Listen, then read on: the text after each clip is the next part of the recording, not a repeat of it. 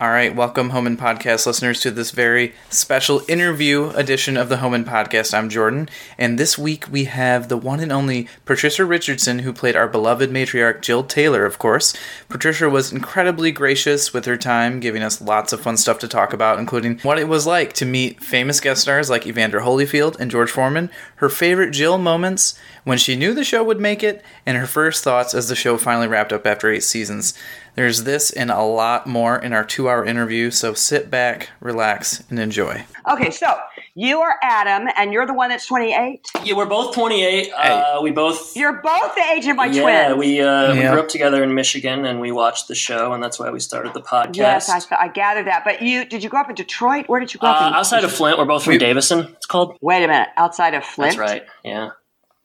Is your family still there? No, well, Jordan's family's still there. My parents moved to northern Michigan. What? Are they having the same water problem? No, they were actually hooked up to the Detroit water system, so they didn't have that problem.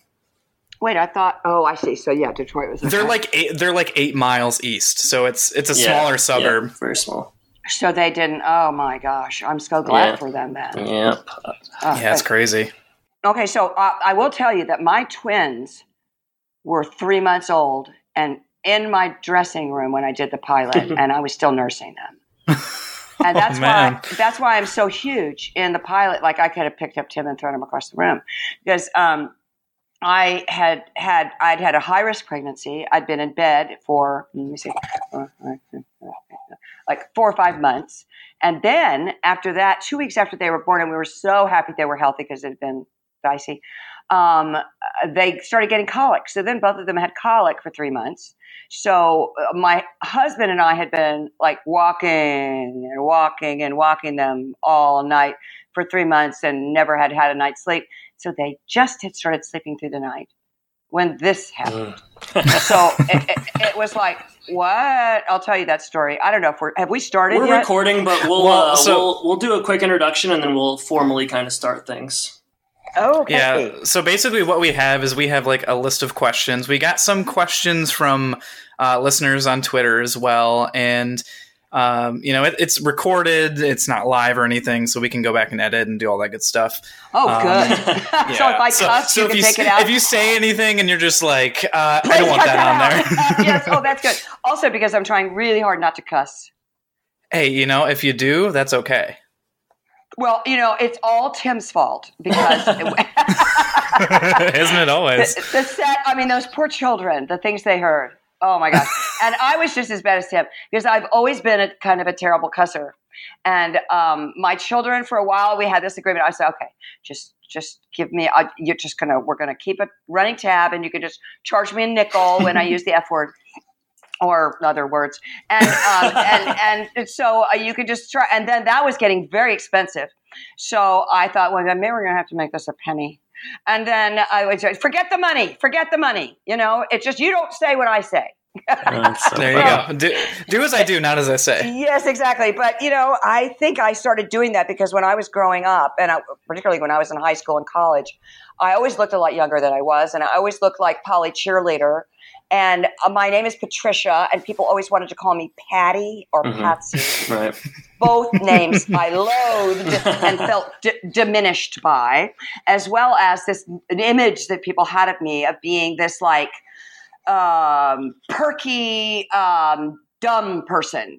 And so I really hated it when people just would sort of assume things about me, and I loved smashing through whatever preconceived notion they had about me by being completely graceless, tasteless, and cussing, which was really not the way to deal with it, as my father used to tell me frequently. I'm trying to get out of it. But what happened was I started on that premise, and then I started really enjoying the use of those words because let's face it, when you've stubbed your toe or something really terrible has happened, or in my case, broken the same toe 2 years in a row, there's just nothing more satisfying than the string of really lusciously worded nuts. And I don't think I've ever heard it described as luscious. That's interesting. I mean, when you really, really, there's just nothing like it. I've also often told my girlfriends and I have sat around talking about how, when you're in labor, the moaning that you do when you're in labor or screaming, whatever it may be, it is very satisfying. It's a release. And my kids, we all have migraines. And really? Yeah, bad. Yeah. And I've always taken care of my kids when they had migraines. I'm really good at giving like a head massage, face massage, little back massage when they were in agony and the pills weren't working. And I would say, just go ahead and moan. Just go ahead. I don't care.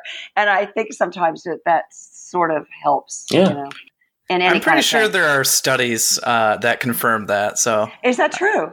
I'm pretty sure. Yeah. Oh, wow. Well, yeah, it's just... I'm not going to cite any sources. I mean, where'd you find these? My father had 4 daughters, and he was so sweet because he used to try to do it in Spanish, which is kind of funny because my father's not at all Spanish. But for some reason, he'd go, Santa Maria, blah, blah, blah, blah. We'd be going, Dad, why are you cursing in Spanish? It's a different level of catharsis when you do it in a different language, I think. Oh, it was so funny to us. Yeah, I don't think I ever heard him really use a, or something like that. But I shouldn't say that either. I guess say whatever you want, and we can bleep it out, edit it out. But that was, I think, the worst. I mean, it wasn't like he used like the F word or anything. Well. But on the set, oh my God, Tim had been doing. That's an interesting thing. I don't know if you've heard this from anyone. I had never seen Tim do stand up. I didn't even know who he was when they tried to get me to do the show, and I didn't want to do it. And they're trying to talk me into it. But they sent me over his stand-up when he'd won the ACE Award on Showtime. And this whole – do you want me to tell the story of when this came out? I don't know.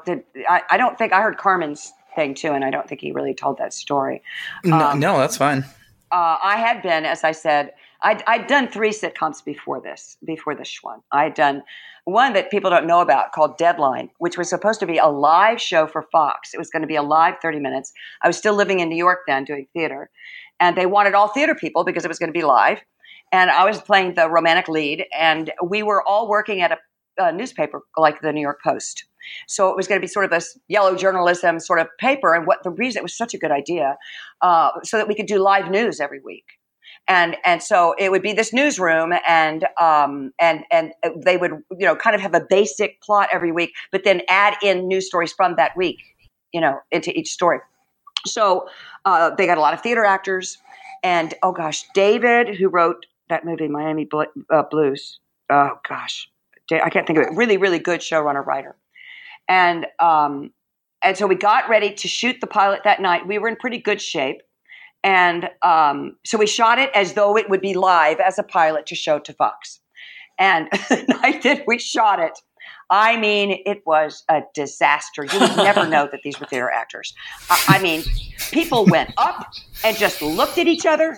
The camera work, like there was one scene I was supposed to be doing a scene with the guy I was playing opposite romantically, and we're in this little office, and we're all ready to go, and the cameras came up in the different room.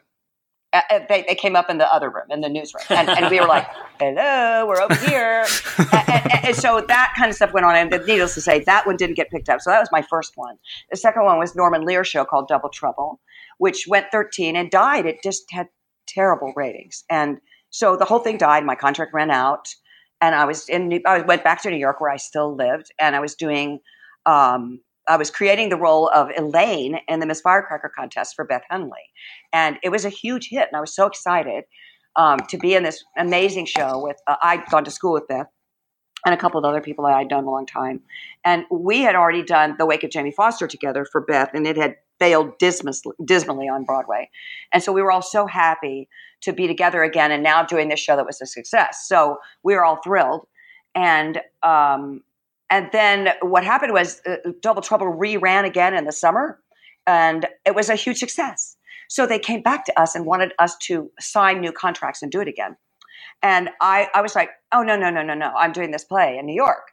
And they were like, what, are you on crack? We're offering you all this money to go to LA and do a series. And the series had been Katie Seagal's younger twin sisters, who were really cute, and they were dancers. But the series was just fluff. It was really, and it was.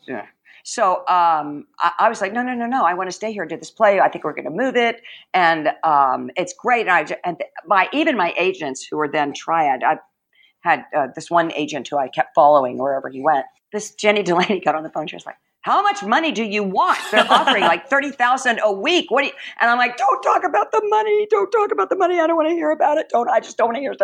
I just can't do that. I have to stay here because here I can. This is what I'm acting for, to do roles like this, and something you're passionate about, Exactly. And I'd already saved money because I'd done like 13 episodes of it before. So for us to have, I don't know what it was, we might have had 30,000 in the bank at that point, so we were like, yay, we have money. So I was like, no, just don't say anything. So that was when Brandon Tartikoff was head of the network, and everybody's like, you're saying no to Brandon Tartikoff? And I was like, yeah. So anyway, that fits into your persona of just breaking the rules and doing what everybody doesn't want you to do, right? Yeah, well, that's the thing is that I try to tell people this all the time, and I try to still live by this rule, and it's harder to do now for different reasons. But is if you're always just doing in your life for the pure reasons of doing it because you love it, then you're more likely to get what you want anyway. I used to always say this to my kids when they're in school, because all the schools are pushing our kids towards result. I mean, it's always about the grade, right? I mean, it's not about what you're really learning or trying to move towards what you love to learn or learning it because it's interesting or but no, it's really about the grade, which is how you end up getting so many kids cheating and why we have this culture that we have now where we have this president. I mean, there's this, and I really think, by the way, well, let's go to get politics, but I think Ronald Reagan started the whole nightmare with, you got to be a winner, you got to be, that whole mentality that started in the 80s of winning and losing and being successful, being the most important thing, started in the 80s. And I kind of felt like it was really hard to get our children back into a headset of process being more important than result, and what you learn being more important, and blah, blah, blah. That's gone. I mean, it's really hard. It's very hard to get kids to, I mean, that's just not the way our society is. And, how do you teach that to kids when everything around them is pointing in another direction? But that's a whole another thing. We should talk about home improvement. So,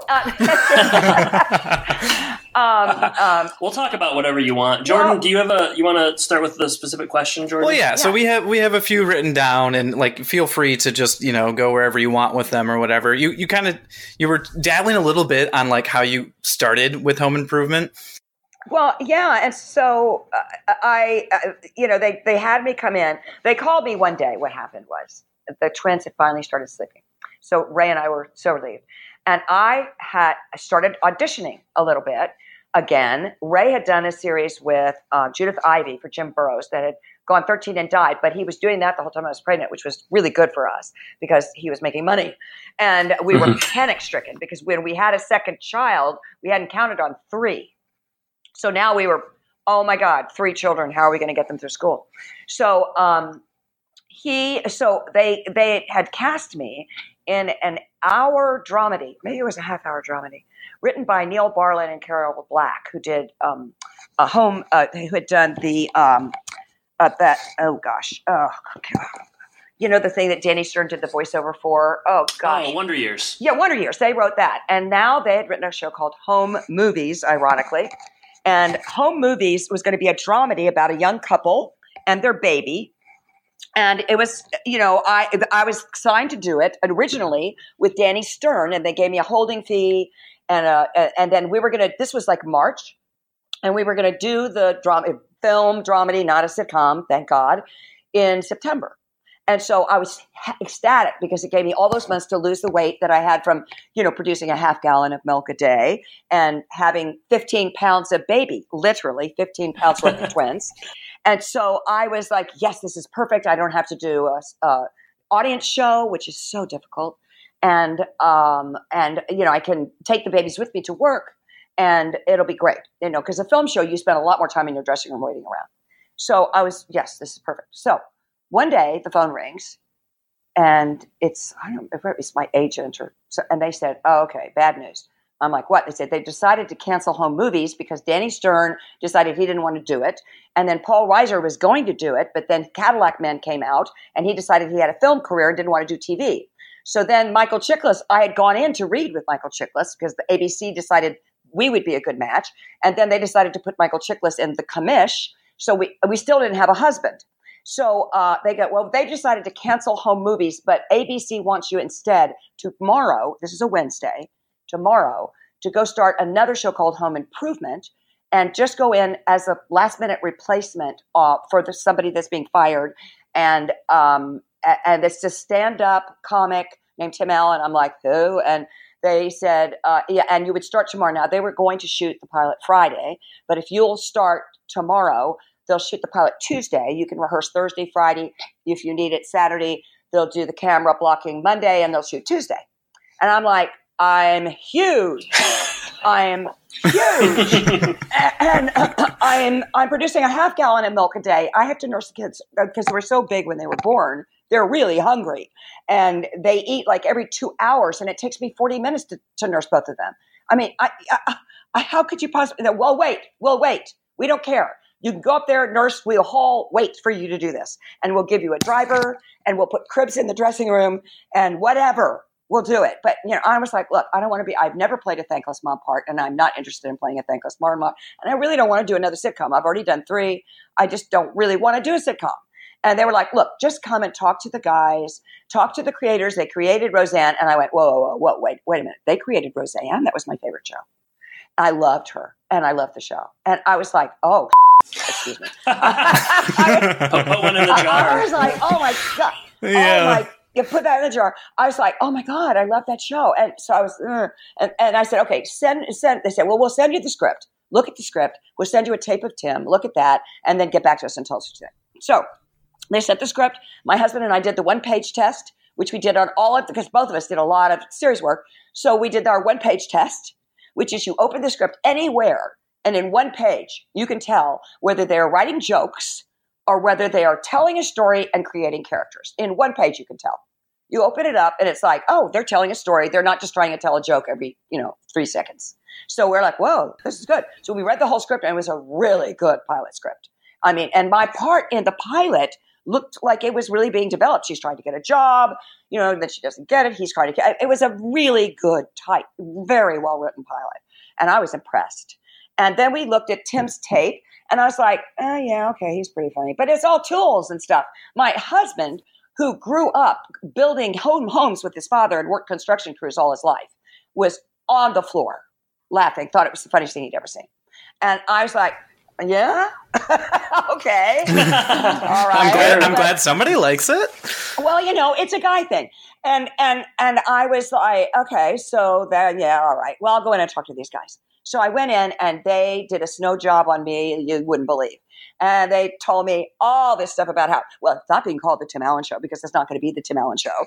And it's about why men and women should never live together. And it's just as much about Deborah Tannen's book, You Don't Understand, as it is about Iron John, because we can't just be blowing things up every week. And it's really about, 2 things, really. It's about, yes, men and masculinism and all of that. But really, we want this show to be about a celebration of the American family. And about, men and women, and trying to make masculinism and feminism work together. And the reason it does is because these 2 people love each other. And so even though they're coming from completely different places a lot of the time, what we see is how they overcome these differences and how much they love each other. And while he's trying to make these boys men, she's trying to civilize them. So they're kind of working at different odds in terms of the way they're trying to raise these men. She's trying to raise them to be gentlemen. He's just trying to raise them to be grunting men.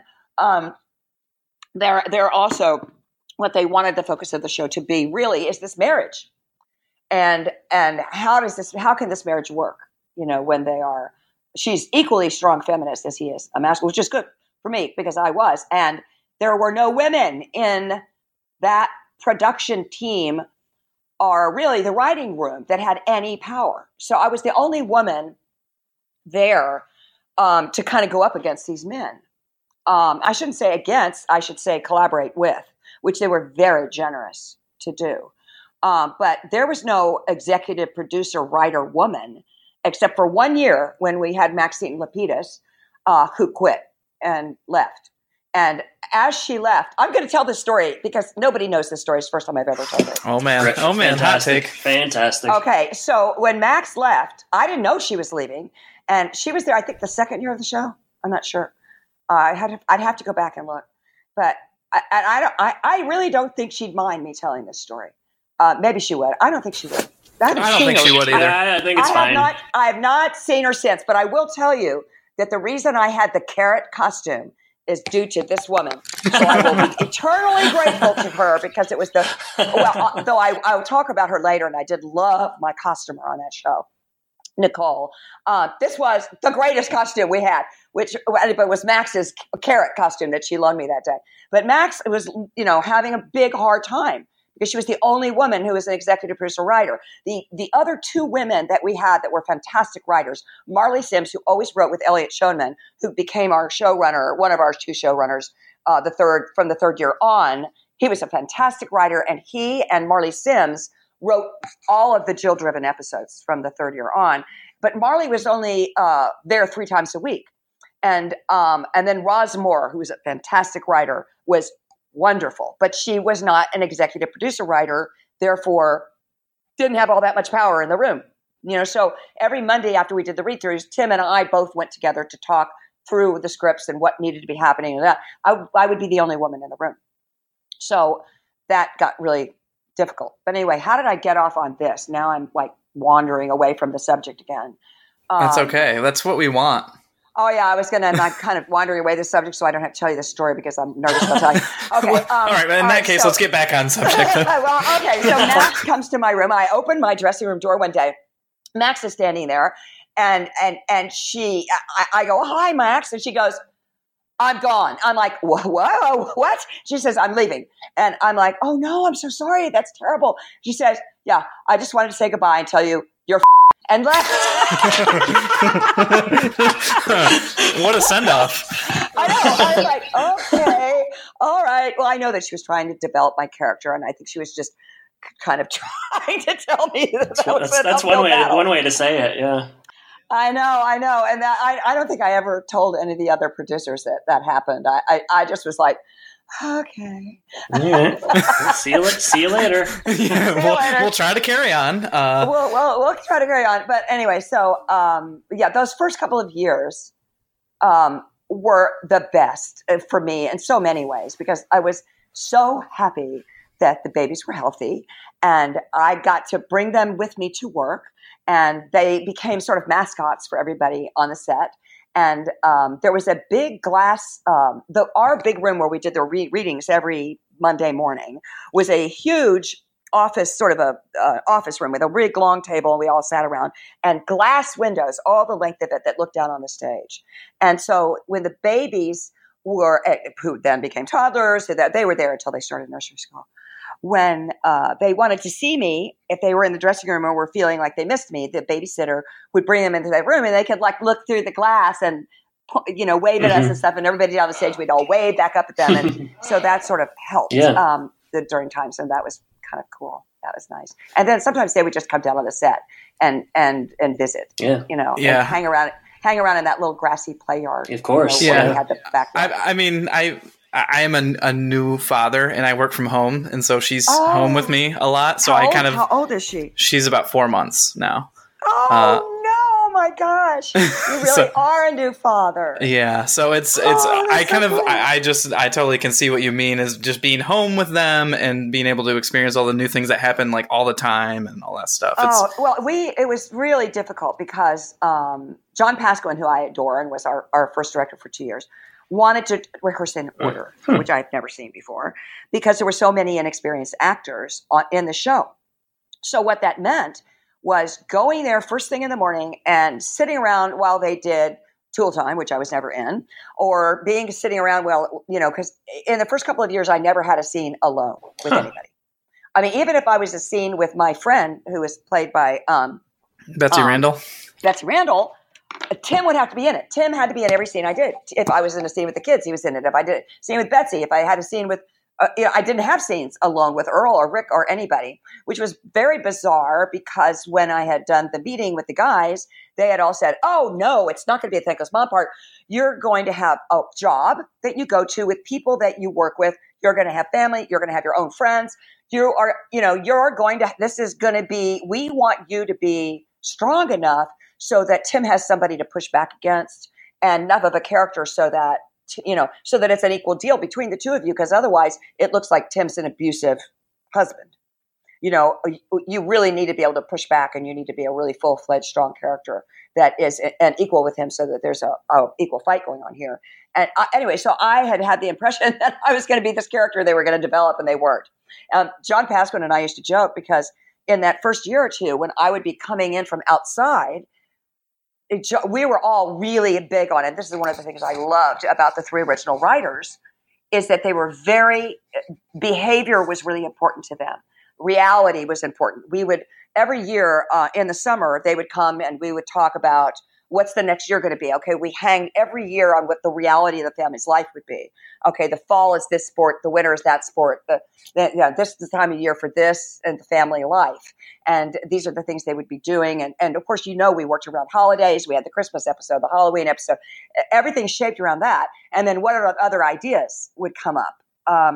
And then John Pasquin was so brilliant at behavior. Like, that's why you saw in that first year the boys skating all around the house, and there was so much behavior. Everything was around the behavior in the house, and so that brings up a lot of things that I saw in the questions that you were asking about favorite things that I remember about the show. Because there was so much in stuff that people didn't know about that had to do with us creating the behavior in that home. Yeah, and it feels, so I have three older brothers, so I growing up, I felt like my house. Just the boys running around going every which way. They had all the different things. My house too. I had two sons. Right, exactly. So you didn't have to draw on anything crazy. You're like, this is what happens at home. No, I was bringing in everything. So much in that show is my life. Like the cancer episode was my life. The reason the cancer episode happened was because the writers came to my house that summer and we were talking about, okay, what can we do next year? And I said, okay, well, we had a huge cancer scare with my son. We were in Hawaii on vacation, and my son was very athletic, and he hurt his leg, and we went to a doctor. And, doctor's looking at his leg, and he said, has your pediatrician mentioned to you that your son has a goiter? And I just burst out laughing. I was like, what? A goiter? People don't have goiters now. Goiter is like 18th century novels. What? What are you talking about? So he showed us the butterfly on his neck. And he said, that's a goiter. I went, oh my God, I didn't even know what a goiter was. And he said, okay, you need to have that checked when you get back to the States, because it could be indicative of some sort of thyroid disease. And we're like, huh? What? So we go back, and it was a long story that was not the story that we wrote, but we did go through a horrible thyroid cancer scare because this first endocrinologist that we went to handled the whole thing really badly. Scared the hell out of Henry. Asked personal questions of me in front of Henry. Took too long to get the test results back, and the test initially, the sonogram looked bad, and we found out that Ray's family, there was thyroid cancer, and everything. We went through 3 weeks of hell waiting for this endocrinologist to get back to us, which she wouldn't do no matter how many times our pediatrician called her. We didn't know what was going on. So anyway, we went through the scare. He didn't have it, but he then just had to go every year to be checked. So I'm talking to the writers, and I say, I think we could do a cancer episode because thyroid cancer is one of the easiest ones to cure. It doesn't travel. It's something that we could point out to people because they could all look. You can see it on our neck. And if it's pointed out to people, then they could all go, oh, no, do I have one of these? And it's funny. Goiter is funny. It's funny. That's right. No doubt about that. Nothing funnier than goiter. And if we're going to do the C word, we can get away with it because that's funny and it's not easy to cure, but it is curable. And I think that's something we could maybe get away with. And so then Elliot, who's so brilliant, and Elliot and Matt, our original writer, hired Elliot because he apprenticed under Elliot when they both worked at the Cosby Show, which was another show like ours that was based on behavior and about a marriage and about and completely those writers were based on writing not jokes. They were based on writing a show that was based on relationships and on story and on how people behave with each other and the behavior of a family. And so they all were writing from the same place. And so Elliot said, and Marley and I had been wanting to write a cancer episode for a long time. This is something we really wanted to do. So you're right in the ballpark of something that we've been thinking of for a long time. So we'll think about that. And so then they came back to me a couple of months later and they said, we tried to make it a different kind of cancer, but we had to come back to thyroid and goiter because there just wasn't anything better than thyroid and goiter. And they wrote a completely different kind of thing than what happened with Henry. But Henry everybody used to say, yeah, that's Henry's story, but it really wasn't Henry's story. That wasn't all what happened. Our family was a much scarier situation. I wanted to get back to, sorry to interrupt. We were talking a little bit about earlier on the show. And you'd mentioned, when you opened the page, you did the 1-page test and you thought, oh, there's something interesting here. I was just wondering, is there like a moment, was that the moment when you knew that the show had something special, or was there something during the pilot or during the first season? No, it was the pilot. I was astonished. In fact, even, the first day that I showed up, I decided to do it mostly because of money, because I didn't think it would go. You're too young to know this. There was a series called Lenny. And it was around a comedian named Lenny. And a friend of mine, Lee Garlington, was the wife on that one. And she's great. Everybody in it was great. And it bombed. And so that had happened just before this. And so we read the script. It was really good. Tim was really good. And they offered me a bunch more money. I was already on a holding fee. And I wasn't going to get out of the contract until December. And so they said, okay, we will give you this bunch more money to do the pilot. And then if it's not picked up in May, we'll let you out of your contract then instead of waiting until December. And so for me, this was like, oh, this isn't going to go. It's another pilot with a sitcom. And people have already been like, yeah, family with a sitcom, who cares? So I was like, it probably will go. It's a win-win. And then I'll have enough money to where I can really afford not to work for the rest of this year. And I can be with my babies. I just wanted to be with the babies. Mm-hmm. And so I was like, if I do this, Ray, then I just worked for 5 days. And if I can keep the nursing going, which was my thing, I really wanted to make sure it didn't get interrupted. If I can keep the nursing going, then I can just be with the babies the rest of the year. And then you just get a job and we'll be okay. And so that was the intention, was to just do the pilot, have fun. I hadn't acted in a year, just get out of it, get the money and be with my babies I was so in love with. And my 5-year-old, Henry was getting ready to start kindergarten. And he was really having trouble, having lost both of us to these little monsters that he was jealous of, because they appeared and then it was like we were gone because he never saw it, because we were always like dealing with the colic, so I was like, I'll have time for Henry again. So I do the pilot. First day of rehearsal, I get there. Huge, right? Because I'm 160 pounds or something, and just, lactating. Yeah. You've got lots of things going on. And I come to the set and here's Tim, heartbroken because he's lost not just Francis Fisher, but he's lost Clint Eastwood. Yeah. And he is really upset about that. So I end up in set. Here comes, me, like clunk, clunk, clunk with the big breasts and the lactating. And I come on the set and everybody's panicked about being fired. That's always what happens. If somebody gets fired, everybody on the set starts to feel threatened. And the poor kids, I met the kids and they all had this wild-eyed look in their eyes. They all look like, is it going to be me next? Is it going to be me? And everybody kind of is freaked, really freaked. And so we do the read-through, and then everybody, and I had so much fun because I'm just like, oh, this is gas. I'm getting to act again. And I thought Tim was hilarious. I could barely get through the reading because I was laughing. So he was so funny. And then I guess Tim thought I was funny too, because we were both just laughing at each other so much. And so that was like an instant chemistry thing. And I think everybody breathed a sigh of relief, because I think they all knew as soon as the first read that we did, just sitting around. And they were very kind. The producers didn't watch it. At least they didn't overtly watch it where I could see them. They kind of went away and just let Pasquin and the cast read it together. And I think they didn't want me, I guess, to feel like on the spot too much and have everybody come in and watch it. But we did it. It was great. We put it on its feet. We had a run through that afternoon. I think everybody was really happy.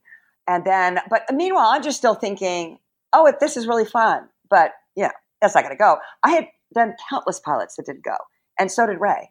And Ray had done a bunch of shows that went to 13 and died. I had done 2 shows that went to 13 and died, and a pilot that died. So we were just like, it doesn't matter how good a show is. I mean, the 2 shows that I did, FM and Eisenhower and Lutz, they were great shows, and they didn't go. So the quality doesn't matter. It really doesn't. So, so I was like, okay, well, so we do the pilot that night. That audience, I was so stunned. I had one laugh. The line in the pilot where I turn to him and say, "Not tonight." He makes a comment about, I don't know, sex or something. Sure. And then I'm ironing, and I stop ironing, and I look at him and go, "Not tonight." We had a 13-second laugh.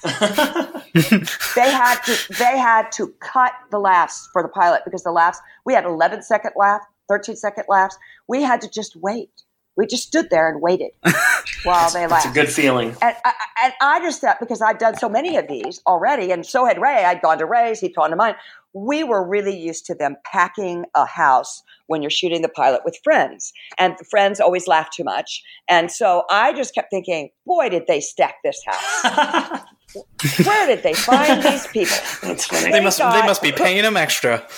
That's what I thought. I really did. I was like, God, these people are really overdoing it, because I'm really tired of standing here with the iron in my hand, waiting, stop already, so, but I mean, I knew it was funny, but I really thought this was overdoing it.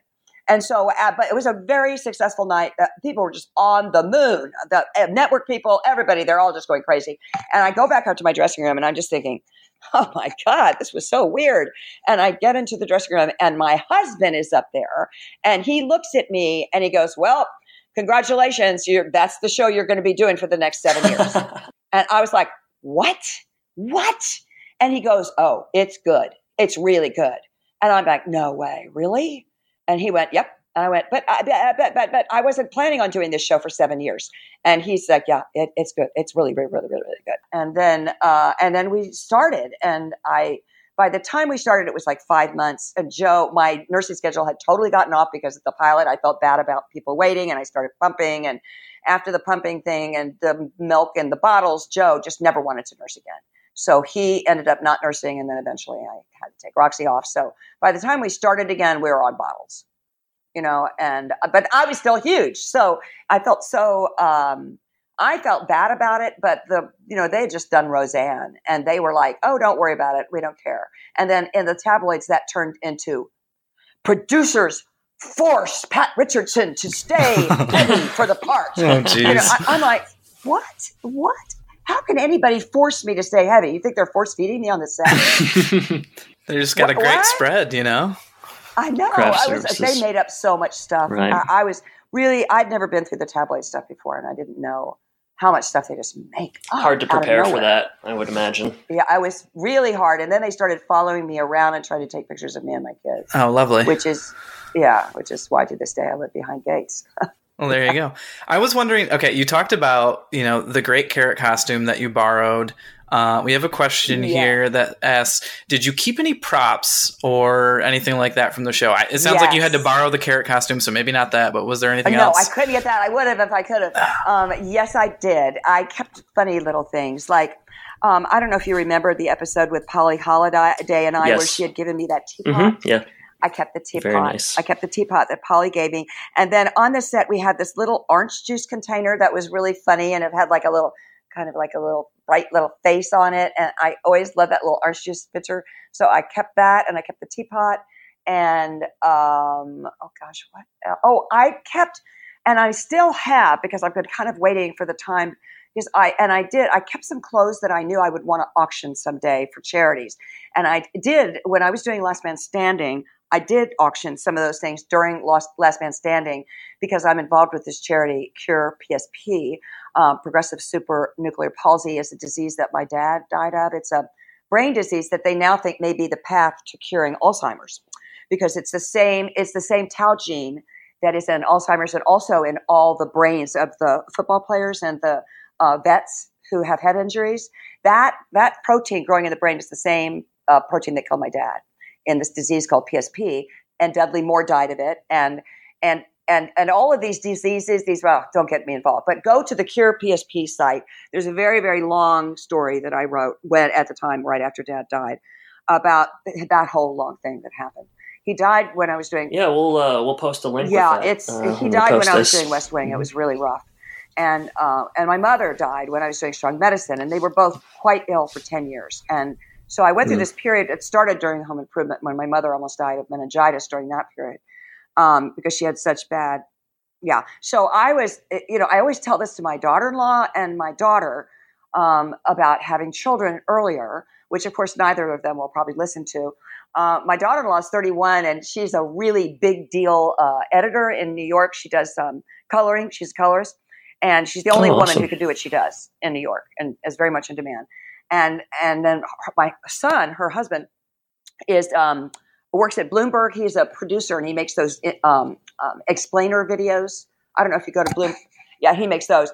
Well, for them to have a baby, it's going to mean she's going to have to step out for a while, and it's really hard for her to just stop working. But she's already 31. And I'm like, guys, don't be like me. I hit menopause, dying parents, teenagers, and the height of my career all at the same time. And it is not a good idea. Because when you hit menopause, you want to kill everyone you know, because you are so emotional and you're just like 0 to 60, and then you got teenagers, which would drive everyone insane anyway. And my grandmother used to say, when they get to be teenagers, bury them and dig them back up again when they're 21. So, you got that. And then you have dying parents. My parents were ill for 10 years. And my sisters and I were flying in tandem back to the East Coast constantly with one surgery after another or one thing. So you don't want all those things happening. And that is what's happening to our whole baby boomer generation is we've got, older people taking care of their older parents and some taking care of their grandparents as well. So you had this sandwich generation of taking care, plus their kids, it's just, so that's what happened to me was that, and I got divorced halfway through Home Improvement. So I have the shows, everything for me is it's sort of like BD and AD, before the divorce, right. After the divorce. So when you see me get really skinny, that's the AD episodes. Because during the summer between the fourth year and the fifth year, I got divorced and lost a lot of weight from just stress. And they were very kind to me that fifth year. They were kind of giving me a break because that was a hard year. But also, never mind. You just ask a question. I'm blabbing. No, we want you to be as blabby as you're prepared to be. So I'm very blabby. Hey, that's great. That's why we're here. We want to try something, or I want to try something, a little bit of a speed round where I'm going to throw out some questions, and you can elaborate as much or as little as you want. But there's about 10 of them, so we're just going to kind of work our way through them. Does that sound all right? I feel like I've already been speed talking. I have to slow myself down. Everybody in my family talks fast because it was 4 girls. And to get a word in at the dinner table, you had to talk fast. That's okay, funny. So, all right. So no pressure. Yeah, no pressure. I'm starting to feel nervous. You can pass if you want, but we'd rather you didn't. Oh, I can pass? I shouldn't have said that. You should. Actually, what are you doing? Yeah, I'm so glad you told me I could pass. There's actually not passing. I misspoke. All right. First question. Okay, so wait. We're going to call these the Nazi list of questions that I have no choice but to answer. Okay. I'll write that in my notes, I guess. Yeah, okay. I'm not going to call it that. First question. Favorite guest star or non-regular cast member to work with? Okay, I knew you were going to come up with this favorite thing. Sure. And I'm going to say right now, I hate it when people ask me for a favorite thing. I'm going to like the speed round. I'm going to hate it. And I'm going to tell you right now why. Whenever I was doing the show, people would call up and say, what is your favorite movie? What is your favorite book?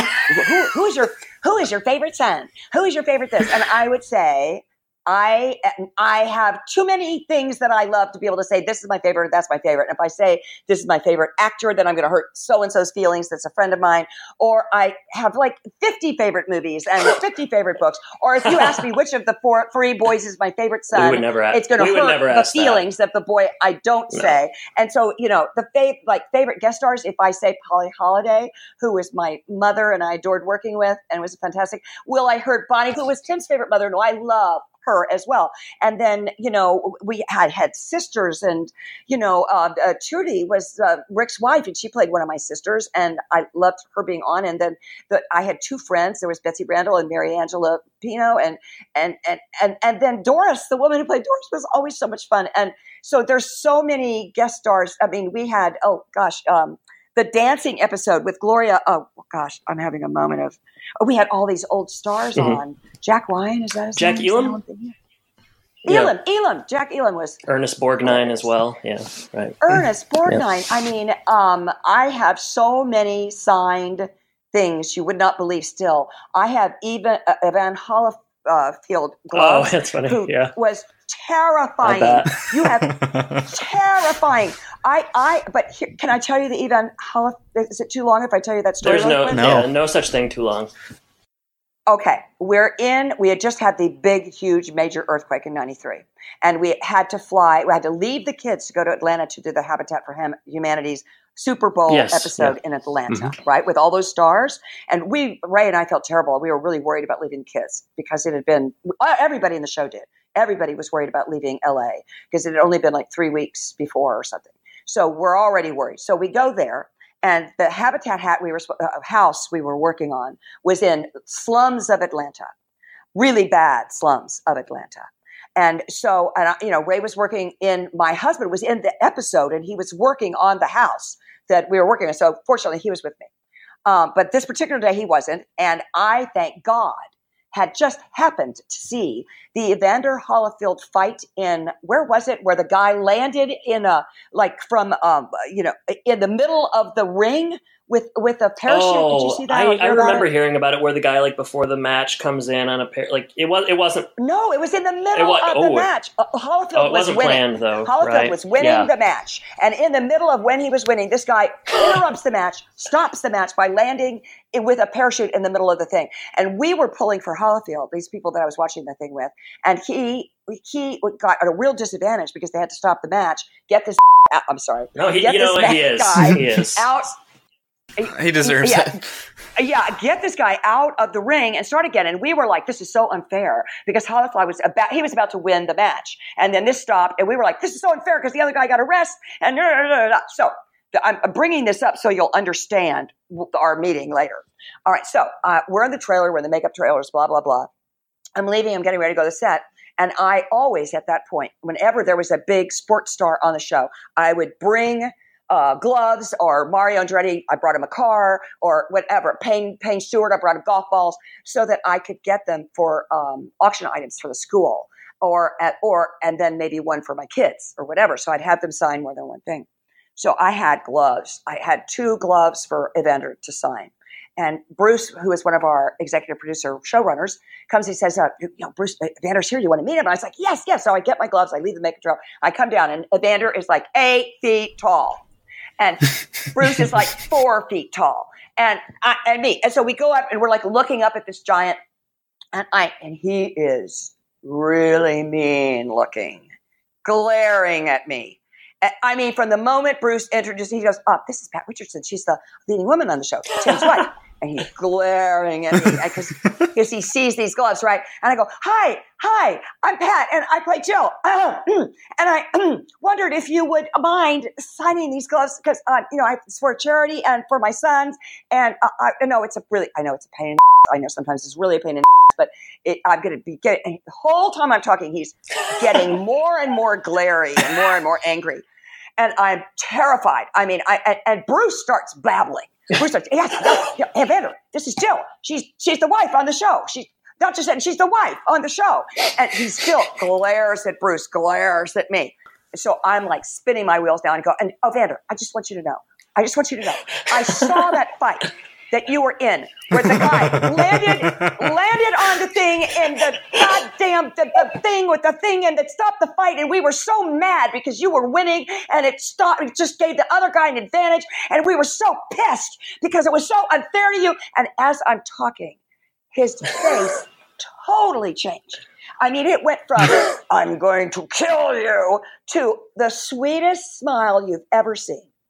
I mean, his whole face just relaxed, and he started smiling, and so sweet. He went to like little baby sweet teddy bear, yeah. And just took the gloves, signed the gloves. It was like a miracle. I was just like, oh. And then we went to go shoot, and I'm standing there with Miss America on the site that we're standing on, and Miss America and I are meeting, and we're looking at the camera. We every time we try to say our lines, somebody in a house behind us would scream as loud as they could. Habitat for Hawkins! Habitat for Hawkins! and we're like, huh? And all of the men, all the male writers ran back into this little covered thing that they could hide behind. And we're the only ones out there. The cameramen, everybody ran away. And the Miss America and I are standing there all by ourselves looking at each other going, where'd they go? And the cop, like somebody went and got, and I think they were just trying to get paid, to be quiet. Yeah. And then the cops told us that was like a drug dealing house, and they were really mad that we were interrupting their business. Yeah. Yeah. So that makes sense. That's my Evander story.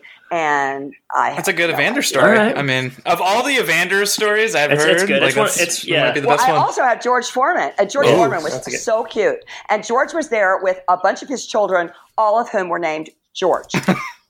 I'm not kidding. Every one of his kids are named George Foreman Jr., George Foreman Jr., George Foreman Jr. Now, they also have other names so that they can tell me, I was like, this is Tom, this is Dick, this is Harry. But they are all named George Foreman so they can all use that name if they want. Oh, that's right. Yeah, that makes sense. All right. So I'm not going to say favorite anymore. Nope. I'm going to rephrase it. Okay. Yeah. Memorable. Let's go with some memorable Jill moments on the show, some scenes or lines that really stand out to you. Well, I will tell you, you know about Billy Reback and how he would write our great one-liners, right? Billy Reback was a stand-up comic.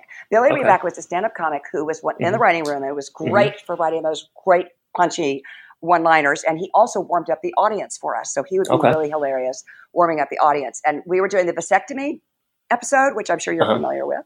Exactly. And And he wrote me, one of my best lines was the one about when we're talking to the doctor's office, and Tim refers to his private area, shall we say. Private area.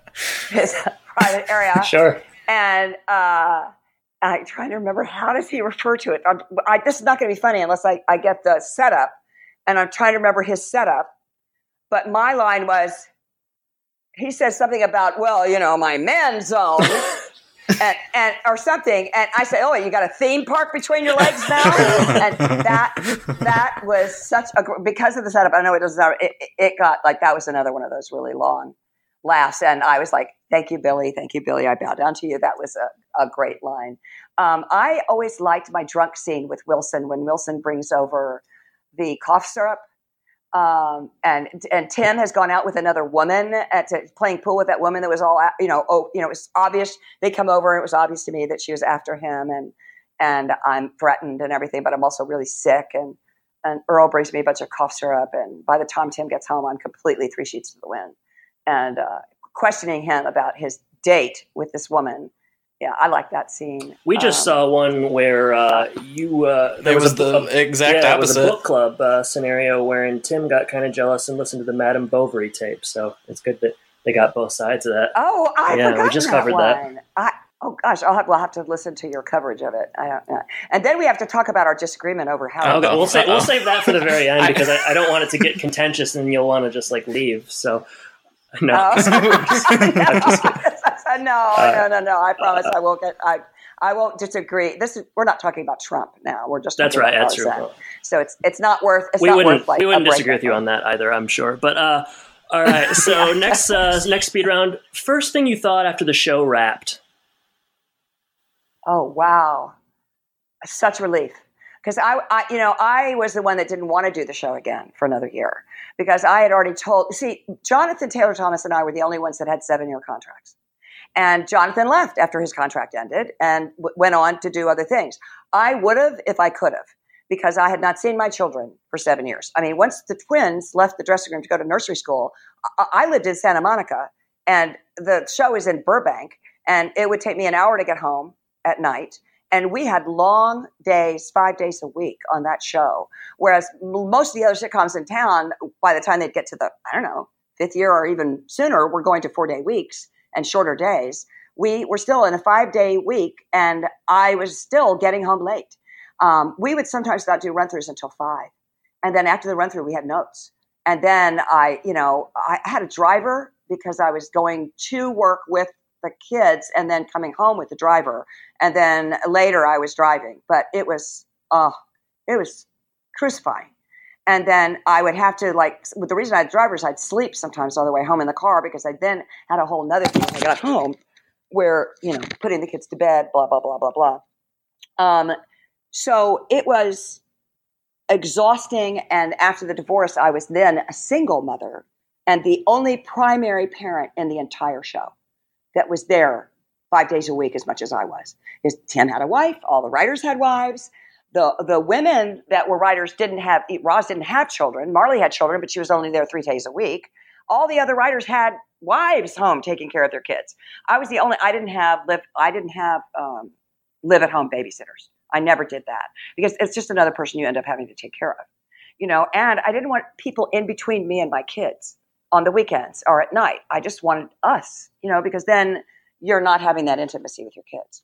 So I was, and, after the divorce, I had them more than he did. So it was, plus, during your time off, you get you work 3 weeks, you get a week off.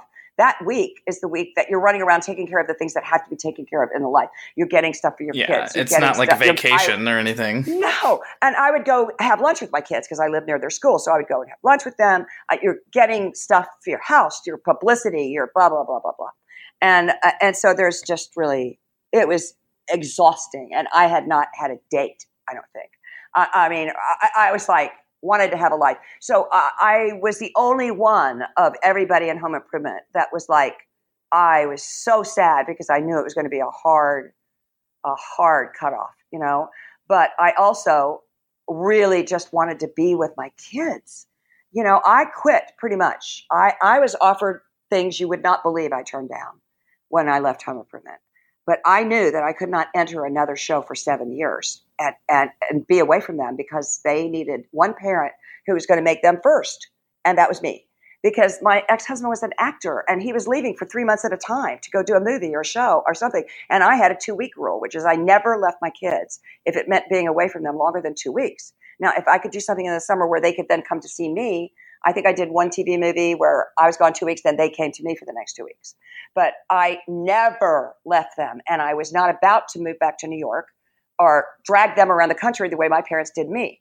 And that was also the case with Ray. Ray was moved around a lot too, so we were determined that we weren't going to do that to our kids. They were going to go to one school and stay in one town their whole school life. And so it meant that I had to turn down anybody that called from New York and wanted me to go back there and do a play. Or I had to turn down I turned down series, big parts of the series, because it would be an hour drama and it would be 7 years and I'd never see them again. Or if it was going to be a sitcom set around me, I'd be like, goodbye kids. And I just felt like they needed to know that there was one parent that was putting them first before the career. And I knew now that I had enough money to live for the rest of my life if I never worked another day. And so I just felt that so when Home Improvement was over, I pretty much quit working, except for little things here and there, for, a year or two. I didn't do anything until Strong Medicine. And the reason I took that was because they offered me a 4-day week. I only had them 1 day that I was working. And it was a lifetime, really under the radar, ensemble show. I knew that it wouldn't be as hard. Drama shows are so much easier to do than sitcoms.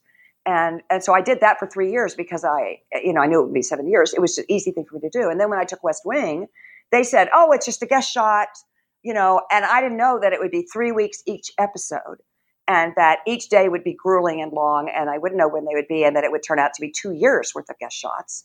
And so after West Wing, I did totally quit the business for 4 years. Because by this point now, my twins were really had different issues, but needed me to be home. So I completely quit until my last child went to college. And then I started going back out to the business. All right, I hate to stop it there, but we've reached an hour mark, and so we're going to split the interview into 2 parts. And so there's obviously a lot of great information that we've already gleaned from Patricia, but she has more to say. We've got to finish the speed round. We've got to talk a little bit about the West Wing and some other things that she did, some more behind-the-scenes home improvement stuff, and finally, she takes us to task when we talked about Howard's End in our review of that. So stay tuned. Next week, we'll have part 2, another hour with Patricia Richardson.